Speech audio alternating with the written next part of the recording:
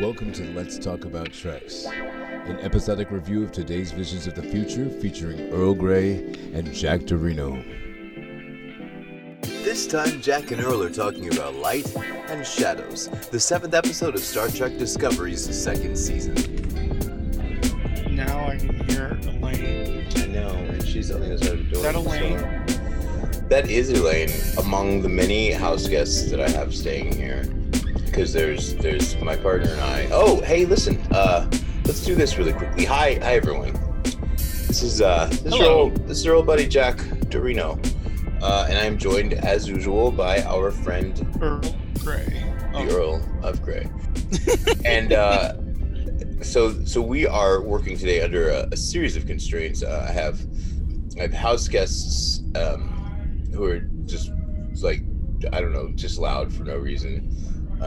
Well, maybe not for no reason, because they've all been dealing with what I'm about to explain right now, which is that our balconies in this building have been being worked on for like the last 6 months. So they've been like exceedingly loud. They actually like took our balcony down to rebar and reconcreted it, because I guess, the building's been here for so long that it's time for the balconies to be redone, just for safety purposes. So they've been working on them for about 6 months. It's supposed to finish in March, but so there was like jackhammering and stuff like all day long. It's just been super loud.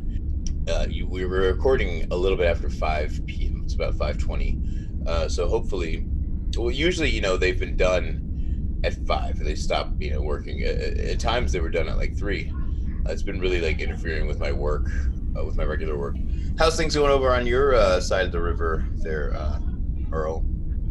Quiet, boring. Oh. Lucky you. I think we had a little bit of snow last night, but it was gone by the time the sun came out. Oh. I didn't get enough sleep last night, so I'm feeling rather drowsy. And ever since I got back from Florida on the 30th of December, I've been feeling dizzy or lightheaded or something. Perhaps you have a mild case of the Rona. Like I said, I got back on the 30th of December, and today, as we're recording this, is the 25th of January, 2021. It supposedly only lasts about 2 weeks, so... Yeah. I guess if it were a mild case, it would last longer, but... Yeah, I think maybe I was just ribbing you. So we're actually here today to discuss Star Trek Discovery, Season 2, Episode 7, which is called Light and Shadows. So this came out almost exactly a year ago from this recording. It came out on February 28th of 2019, when the world was sunny and bright. One thing that I've kind of missed that this show doesn't give us is they don't do a title presentation at the beginning of the actual post-teaser, post-credits, but a title in there in the corner, or in the original series right on the front of the screen. Yeah, that's very interesting that they don't, unless you are getting the title from navigating the CBS All Access app to get to the episode. Yeah, there is no mention of the title of the episode, which that's curious. Unless it's in the credit. Unless it's in the end credits somewhere. Yeah, but more and more they help you skip those because they assume that I don't want to read them. And it's like, actually I do, because I want to see who played these amazing guest actors or whatever, Not only do I like to find who's playing like the specials of the week, I also like to see, people's names represented on the screen, because there are only a few actors that we see mentioned during the opening credits. There are about 20 producers whose names roll by on the screen, because I know we don't see Ronnie Rowe's name. I know we don't see Oyin Ola. Don't let me butcher her name. We don't see Kayla Detmer's actor's name going like. So my point is, like, out of the 3 or 4 actors we see, the people who we associate as the bridge crew, we don't really see them represented as they did during like The Next Generation or Deep Space Nine or Voyager, where we'd have this person as this guy or this person as this guy, like all the way through, which is a little cumbersome, but I'll accept it. Can you hear all the excitement happening in my house? I hear stuff is going on. I could not right now distinguish individual conversations. No. To be able to hear that something is happening but not being able to distinguish it reminds me of Let's Talk to Rye. Let's Talk to Rye? Let's talk to Rye. That Vulcan dyslexia that we've learned that Spock has. It's L''TAK space capital TERAI.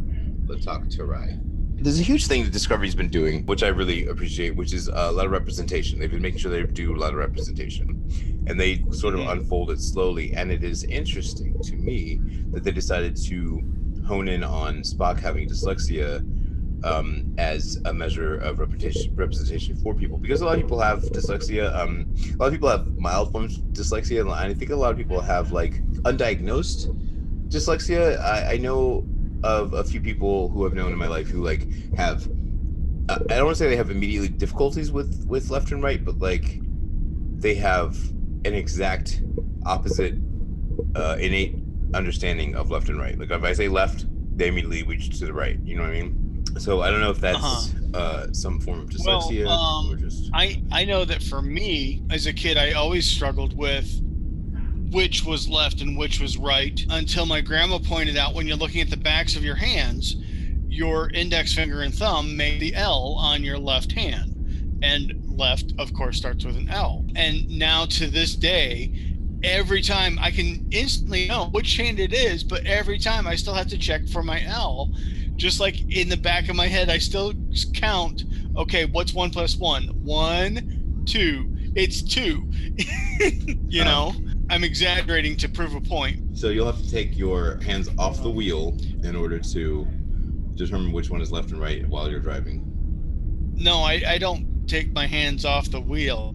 You know, I can kind of still look at, you know, just glance down at my hand to see where the L is, or just feel that I'm holding up the L out of, you know, just feeling the motion in my hand. But usually I'm doing it when I'm navigating for somebody in the passenger seat. So if I'm riding with my mom, when I look for her in Florida and I tell her turn left here, I double check real secretly that I really do want to turn left and that the L is still there. Gotcha. There, you know, I gotta tell you, this Memory Alpha has a wealth of information. This is memory-alpha.fandom.com. It always has like a huge wealth of information on whatever the episode. I almost am pressed to believe that their description of the episode is way, well, number one, it's way more complete than the Wikipedia version. And I'm going to highly recommend to anyone, if you really want to like delve deep into these episodes, check out Memory Alpha. It's been around forever. It's sort of changed its location. It didn't used to be on fandom.com. It used to be like memoryalpha.com. And there's actually a memory beta as well. And that memory beta applies to, you know, non-canon stuff, which I believe includes like, you know. Yeah, what they call soft canon or book canon. Yeah, also sometimes it includes fan fiction stuff. So yeah, there's also a Memory Gamma and Delta, and I think it's Gamma that does fan fiction, and it might be Memory Delta that does the role play universe fiction for like all the online Nova style role play. Oh, interesting. So there is a novel, an original series novel called Memory Prime. And that Memory Prime mentions an archive library that was created specifically for the study and catalog of data regarding the formations and evolutions of stars and planets in the galaxy. And that is called Memory Delta. And Memory Gamma is a dedicated computer network that's controlled from Memory Prime. I say that to say these are concepts that actually exist in the Star Trek universe, but we've sort of like bastardized for contemporary usage.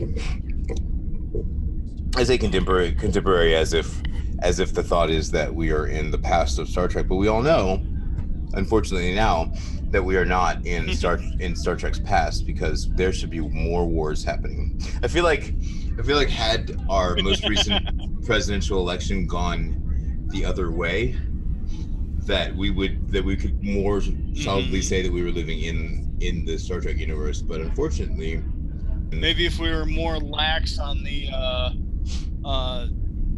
protection of the Capitol after the initial attacks on January 6th, maybe there would have been another storming of the Capitol on the 20th. Oh, I'm certain there would have been. Might have caused. Sure, but led into World War III. Sure, but we're already too late because the eugenics wars. Well, the eugenics wars happening quietly under our noses without us knowing is a possibility. I think someone mentioned that to me the other day.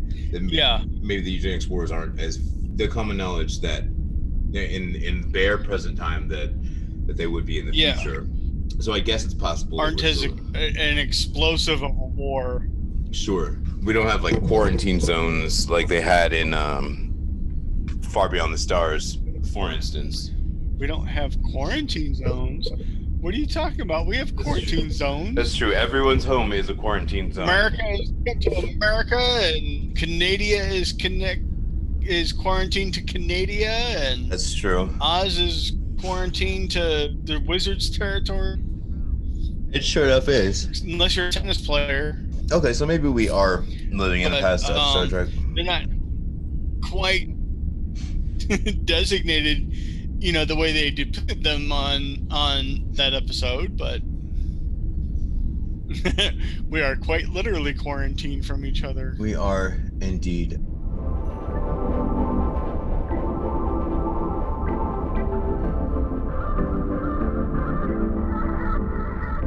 This episode opened up with a personal log, which I appreciate. It's a personal log of Commander Michael Burnham talking about the Red Angel. She says that her mother told her that the greatest mysteries come in threes, which are birth, life, and death, past, present, and future, which is where the Red Angel is from. So basically, I guess, outside of time. She does note that because of Saru's advanced vision, they now know that the angel is humanoid and wearing some sort of suit.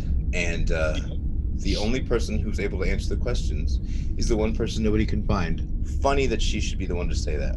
Of course, we're looking at it on a retrospective of the entire season, though. Sure. All right, so Burnham's walking the quarters with Pike and talking about the connection to the Red Angel and how Spock saw the 7 red bursts before they actually appeared in real life. And they also show that Spock had some sort of mental breakdown. And Pike says that it was probably the Red Angel that caused him to have the mental breakdown, or the mental breakdown is what allowed him to see the Red Angel. I think that both of them end up being true, just because of the Red Angel coming from. In what sense? Well, so later we learn, of course, that Spock was able to see the Red Angel, was able to communicate with the Red Angel because of his Latak Tarai. However, I think he was fine before he saw the Red Angel, and the Red Angel did a mind meld with him, and the mind meld is what jumbled up his brain. So that Vulcan dyslexia. Yeah. So at one point, Spock is reviewing the whole thing with Michael Burnham. He mind melts with her. This is probably a couple episodes later, and shows her what happened. At the Psychiatric Institute, one of the questions that he asks along that little journey is, why is it that I can remember tomorrow? Which I just think it's a really interesting line, because that's basically flipping past and future in the way that dyslexia would do that if it were a temporal malady. Yeah, that sort of makes sense. So Spock escaped apparently from the psychiatric unit on Starbase 5, and his shuttle disappeared in the Mutara sector.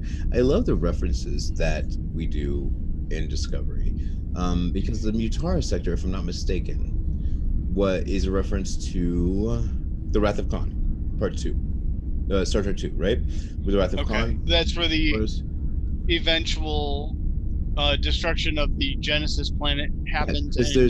Creates the Mutara Nebula. Exactly that. So there's this ring planet in the Mutara sector that blops. So this is it's 20 years before Star Trek 2, and Spock's shuttle has disappeared in that same sector, which is where the Genesis planet was created. So I do like the reference. I like being placed in not only time but space, knowing exactly kind of where we are. They do a lot of referencing back and forth on this place, this is in this place, and this is in this place. I really appreciate during the landing scene when Michael Burnham is landing in a Vulcan city to meet with her mother, and the shuttle is coming down, and she's showing on screen she's experiencing turbulence, mild turbulence, and probably just barely notices it. But you never see them experience turbulence in a shuttle landing unless there's like a major thing going on, and Sure. the shuttle is blowing up and crash landing. And I just thought, oh, that's a nice little detail. She's having a nice, smooth, regular landing. She's not crashing or anything. She's experiencing turbulence. They're showing turbulence. A little bit of realism to the show, which is great. Yeah, whereas everything else has always been, steady cam and no movement. And, if they were taking off, they might raise the stage or lower the camera into the stage a little bit to show uplifting movement. But and of course, most of the time in shuttles in space, they're flying through space and there's no turbulence in space. Sure. But flying through atmosphere, which I guess makes a little bit more sense, and they don't generally fly through atmosphere in the show except for when they're crashing out a plane.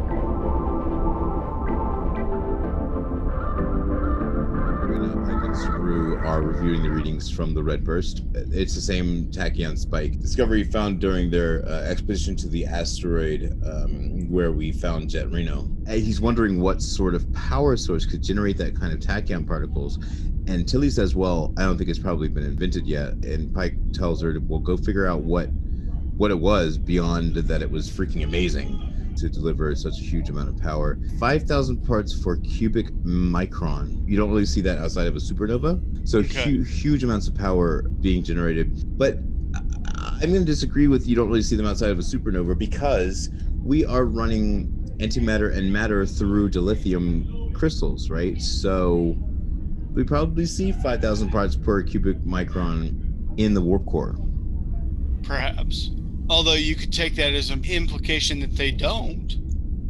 Yeah, I guess so. So these are tachyon particles, though. So I guess really tachyon particles are generated only by time movement or something. I know that tachyons are supposed to be one of the particles that make up matter. So they're those things that are even smaller than atoms. Sure, subatomic particles. Mm-hmm. And today, I don't know if we've discovered them today, but today they're one of those particles that you can only see by smashing together in the super collider.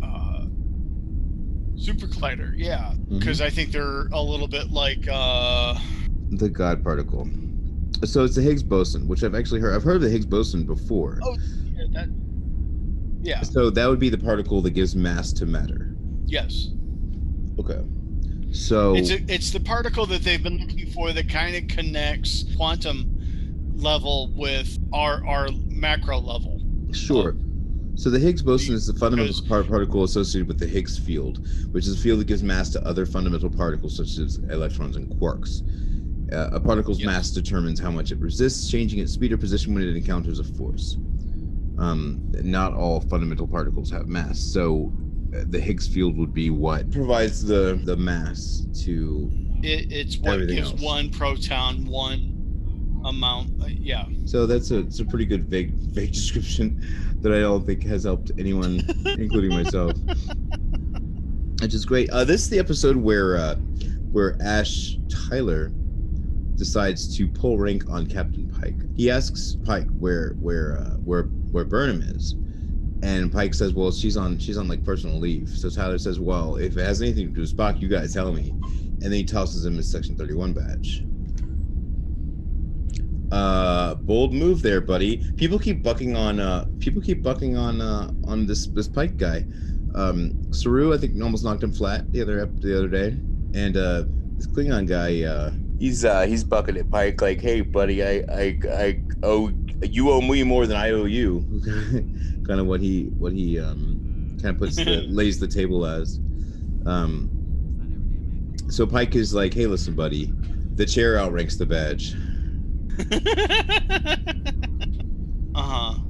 So this is so all of that happens right when The just then is just then. Wait, it was what's that Carrie Bradshaw phrase? It's like, it was then that I knew. I don't know. You're probably not much of a Sex and the City watcher.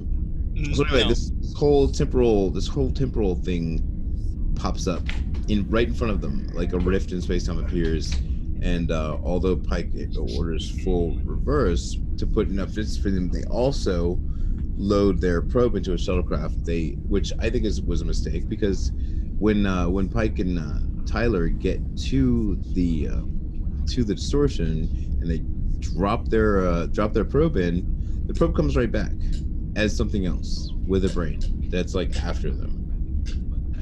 I really, really enjoyed all of the temporal mechanics play that they did in this little scene, and the echoes of future and past going back and forth, and us seeing that Pike is definitely going to be shooting at somebody, but not knowing exactly who it is. Although the suggestion is that it's sort of conflagration between he and Pike. Yeah, that point where they launched the probe into the wormhole, black hole kind of special effect there. Yeah, it's a temporal anomaly. Oh, a temporal anomaly. Okay. Yeah. There's another line that I found really amusing between Tyler and Pike. Is that at one point Tyler says something about not being able to get rid of Voq, and Pike is like, "Yeah, I know how that feels," because Pike also cannot get rid of Voq because he's standing there. I do like the resolution to this, because it was one of those resolutions that I didn't quite expect. Although I don't know if it's Deus Ex Machina or whether it's like just a convenient plot point. But Stamets, of course, is unable to sort of exist outside of regular time somehow because of this spore thing. So he's able to come aboard the shuttle and help them out and bring them back to Discovery. Now, it doesn't go simply. It's not like he just pops in there and pulls them back. It takes quite some doing, and then of course it takes some Leland stuff to come in and save them. But the shuttle does end up exploding. It takes probe with it. And at the same time, Arium, I think is infected by that future stuff from the shuttle. So that future stuff from the shuttle, I guess, is, we don't know at the time, but I guess that's Control coming back, and I guess trying to do exactly what it did. Infect something with itself, so that it can take over, get rid of all organic life, etc., etc. Yep. And continue to exist. Yeah. The other part is that Burnham, she's gotten Spock from Vulcan and somehow is convinced to take him to Section 31 by Sarek, of all people. But now Georgiou comes to her and lets her know, hey, listen, they're going to break his brain. They're going to kill him. So you got to get him out of here. And of all people, she really helps. She's very instrumental in getting Burnham to get Spock off of the ship. They sort of pull the same ploy that L'Rell and Cornwell did, when it's like, okay, you encounter each other in the corridor and you're like, okay, quick, pretend to fight me, and then you'll beat me, and then I'll escape. It's sort of like the same thing they just did, I guess, last season, like same move, right? But it works. They get Spock back. They bring him over to Discovery, and we're ready to see what's gonna go on next and what's gonna solve the puzzle of the Red Angel.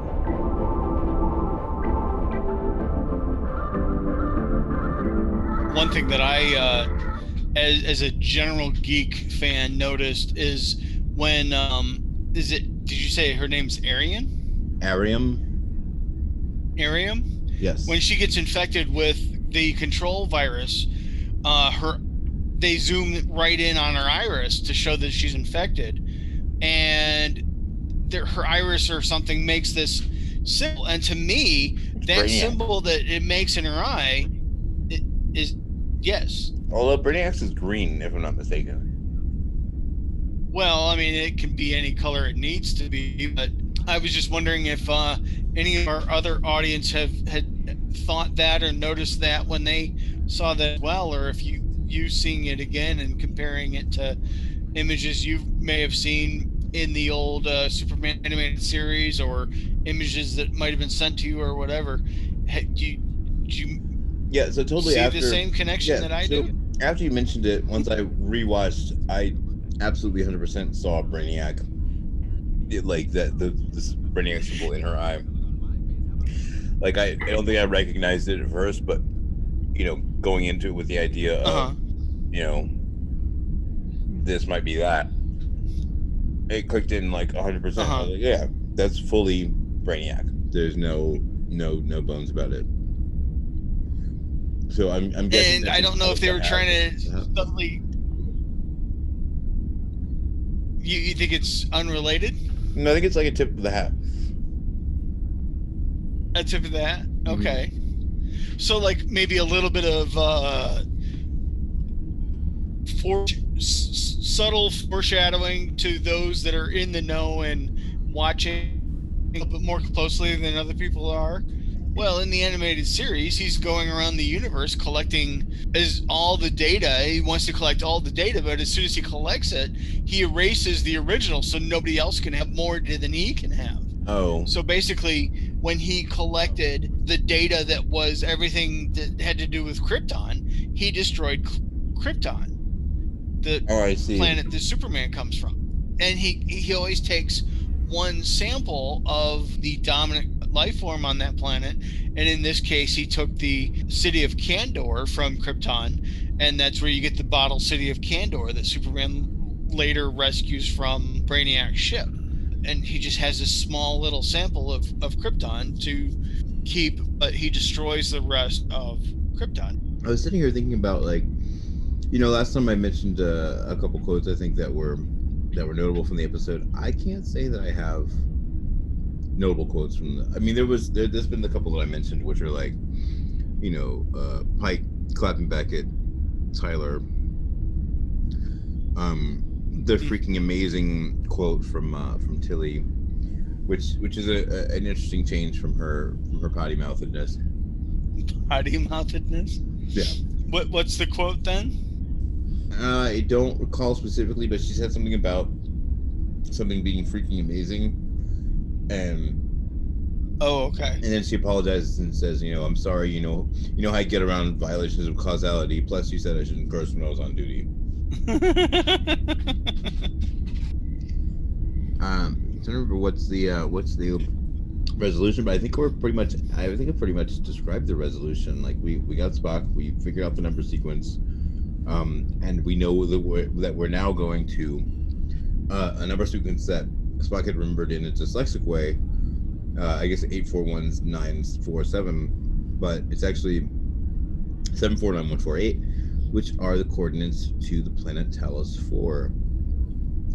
So at the end of the episode, Burnham orders the ship so the computer to set course and engage at maximum warp. So that's Burnham and Spock heading out to Talos 4, which is an unvisitable place, like punishable by death, apparently. Well, has Pike already escaped from them the first time? Yes.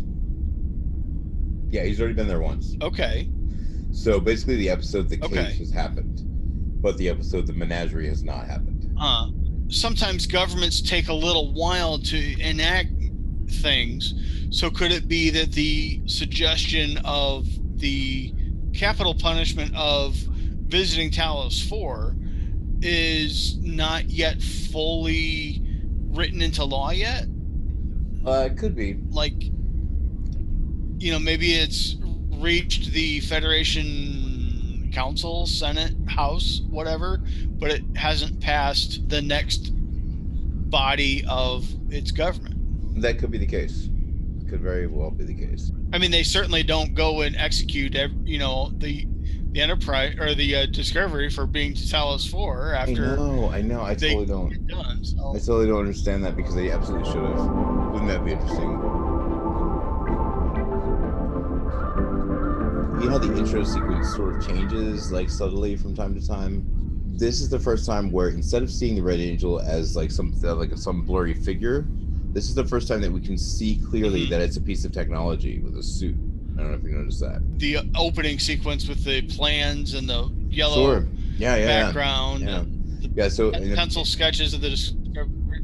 Absolutely. And so the episode before this, we just saw a blur, it wasn't really clear that it was a suit. But then this episode, in the opening sequence, we definitely see that it's a suit, which sort of goes on the idea that we learned from Saru that it's a piece of technology. Also, Wilson Cruz is not listed as a main cast member in this episode, and he's not in the episode at all. Also, this is the first time we actually see Spock. We heard him as a voiceover in Brother and as a voiceover in New Eden, the first 2 episodes of the season, but this is the first time actually seeing him. So from episode to episode, as they need to, they change even the credits at the beginning. Yeah. Of who's in the episode. Yeah, they change the opening credits very frequently, actually.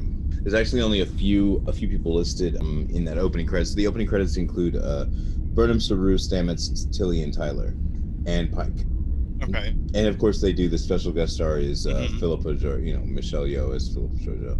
But we don't see like James Frain or Mia Kirshner or Emily Coutts or Patrick Kwok-Choon or Oyen Oladejo or like anybody else that we always see.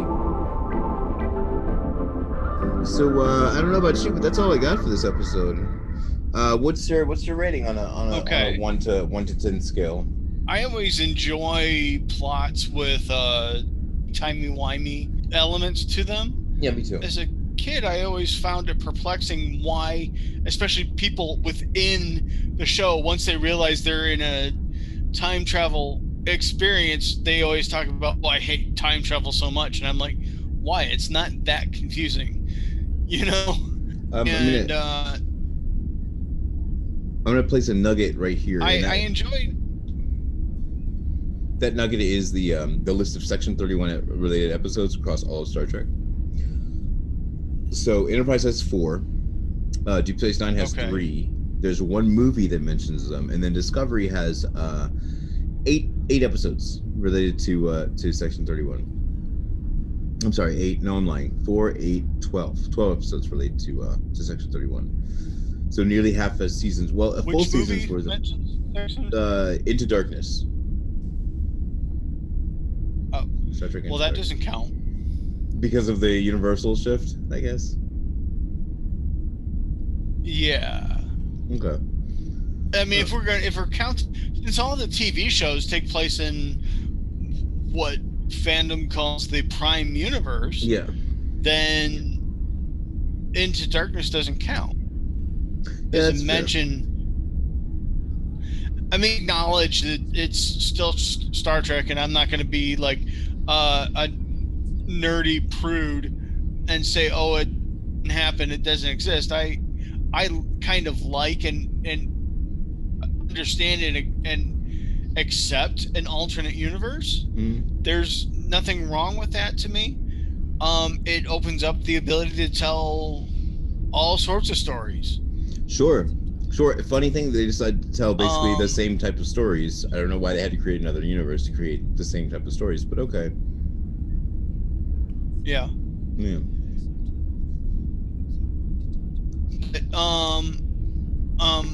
Within the if you're counting all the quote appearances of Section 31 within all of Star Trek, an exterior perspective of somebody watching the show, I guess in that perspective it would count, but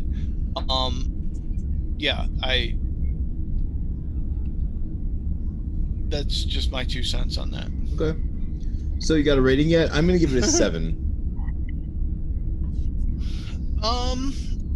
Well, I enjoyed the mystery of this show, the mystery of time travel, how to fix things, the mystery of, well, what is going through Spock's mind? What is this number? I enjoyed the fact that we got some glimpses into Michael and Spock's time together as children and getting to know each other. I might, maybe I'm too much of a softie, but I might give it an 8 or a 9. Hey, that's cool. I'm good with that. Those are good too. Okay.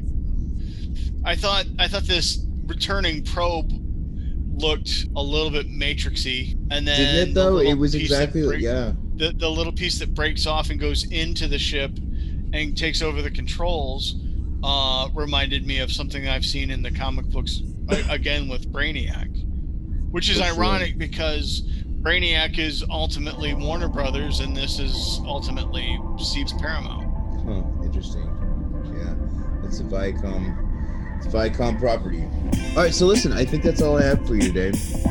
Unless you have anything else, I think we can draw to a close, and we'll thank our lovely sponsors. Oh wait, we don't have any sponsors. So I guess just you guys have a great week, and please go ahead. Never mind. Oh, I guess you save that little nugget for next time, huh?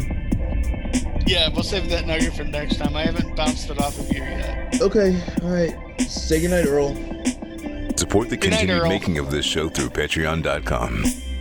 Let's Talk About Treks is a production of Anodyne Relay, supported by the Star Trek fan community of listeners like you. We review the copyrighted works of Paramount CBS's Star Trek team, of whom no copyright infringement is intended. You can reach us via email at email@letstalkabouttreks.com. You can leave us a message at area code 202-804-6312.